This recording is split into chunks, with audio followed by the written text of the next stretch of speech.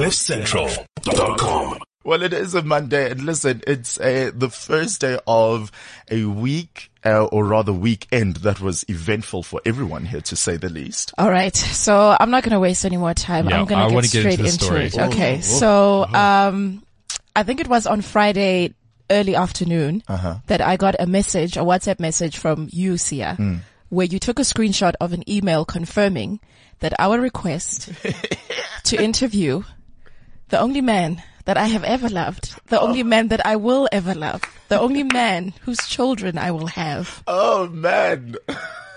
Rapper, producer, actor, social activist, Common. Our request to interview him was granted, and I think I screamed out loud at the moment when I saw that screenshot. So that was of everything that I've done this year alone, I think that has to rank as one of my proudest moments this year. Because at a point I was in the middle of the veld. I was half drunk out of my mind, half just didn't even know where I was. And I said, listen, I have to answer these emails. They need to get back to me. So when I got confirmation, I was just happy for you. That is it. Oh. So it all happened on Saturday at the Protea Hotel in what's that Fire and Ice place. You took him straight to a hotel? Yeah, listen, she doesn't waste time. I didn't take him. I met him there. So what'd you do? You got home, dressed up, eye drops in your wallet. Well, Then you left for the hotel going, all right, I've all I need. Do you have a microphone, Mabale, or a recording device? What? No, shut up. Oh my gosh. So it happened on Saturday afternoon. Arrived at the hotel in Melrose Arch, and essentially it was a press opportunity where Common would be doing a number of interviews, right? So it wasn't just me there. Made it very difficult for me to have things my way. But anyway, got there.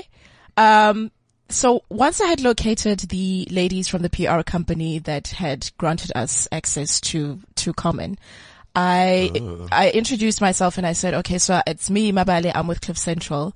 And then this woman says to me, oh, this is a bit tricky because, Sia never responded to our email to confirm that you would be coming. And I didn't say it out loud, but in the back of my mind, I was thinking, there's no way Sia didn't respond to your email. That would be sabotage to me I of the highest order. Yeah. And Sia would not get in the way of this kind of happiness for me. But yes. I didn't say that to her.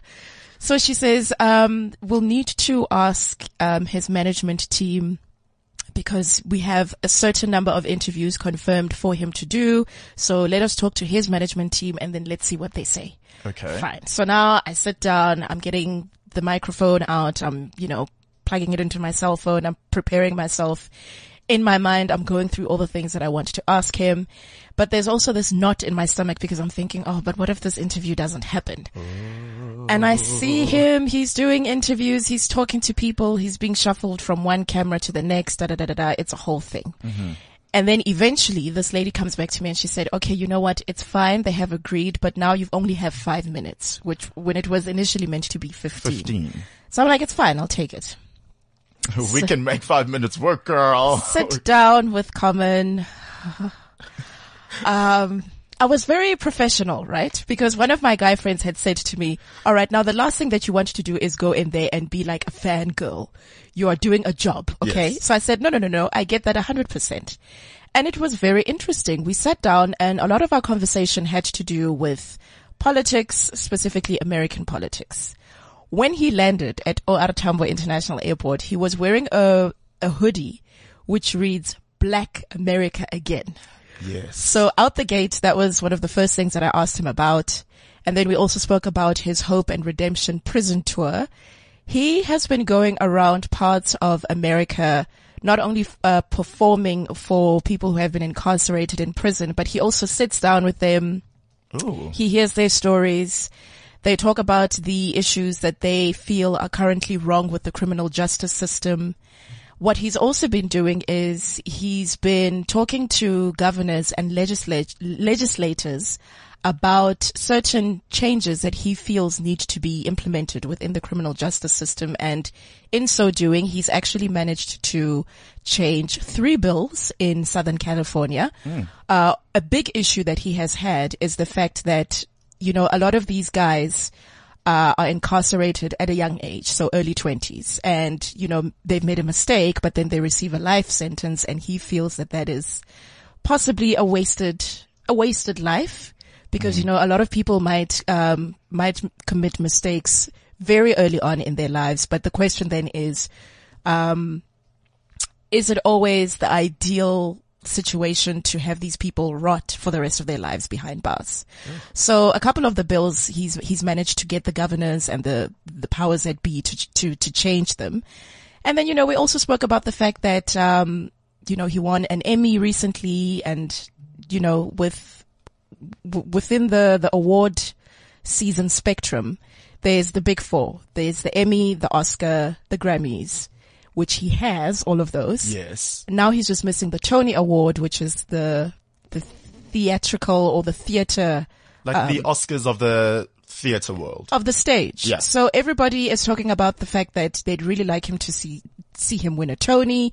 So I asked him, well, I mean, does that kind of thing put pressure on you? And And, you know, he's like, yeah, well, I mean, it would be nice. He's always wanted to do theater long before he became a rapper, which he's been doing for the past 25 years. The man is busy. And yeah, so it was a very good chat.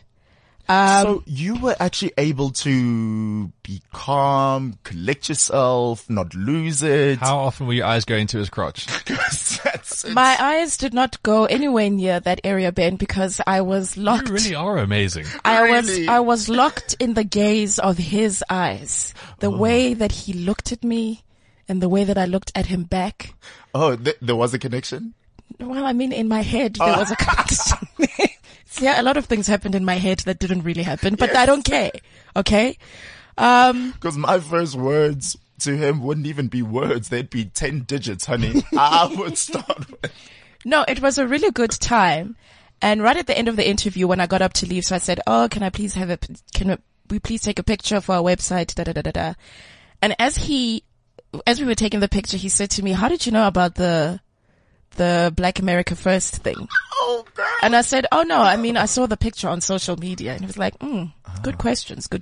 Was there someone literally with like a stopwatch next to you going, okay, 1 minute left? No, not a stopwatch, Ben, but they do sit quite close next to you. And then when it is time to wrap it up, they will give you a signal. Mm-hmm. So yeah, it wasn't the longest time in the world. And the reason that I have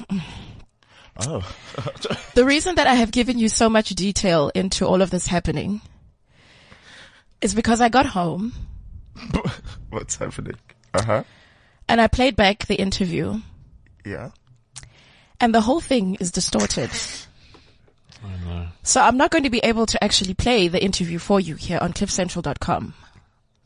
And my heart shattered into a million pieces because that would be your new no, ringtone. because it just makes you feel like the biggest idiot in the world to have gone through all of that with all that anticipation, having prepared as much as I did, aside from the fact that, you know, this is the only man that I will ever love. And then to get home and to realize that the equipment failed me, technology failed me. You know, I was there, I was practicing with this damn microphone, I was running all kinds of tests on it to make sure that, you know, everything comes out crystal clear. And then in the moment when it needed to happen, I just got screwed over. But it just proves that he is a superpower then, because he basically made your equipment faulty. The equipment couldn't even deal with him. I mean, that just, you are not at fault here. Oh, I feel like an idiot, but I mean, it was a great experience. He took to the stage at 8 p.m. on Saturday night. Mm-hmm. The entire time that we were doing the interview, he was worried because it was pouring rain on Saturday. I don't know if you managed to get to that festival. Let us know. Yeah. Ooh. Pouring rain. And, you know, he looked at me and he said, does it usually rain this hard at around this time of the year? Oh. And then he was saying to his people, is this what I'm going to have to perform in?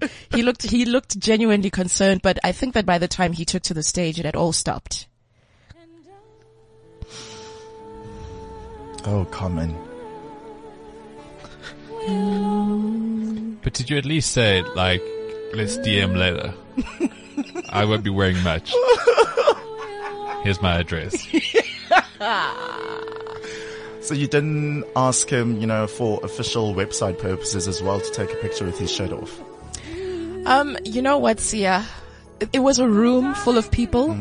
So I could have done a lot more had it just been him and I. CliffCentral.com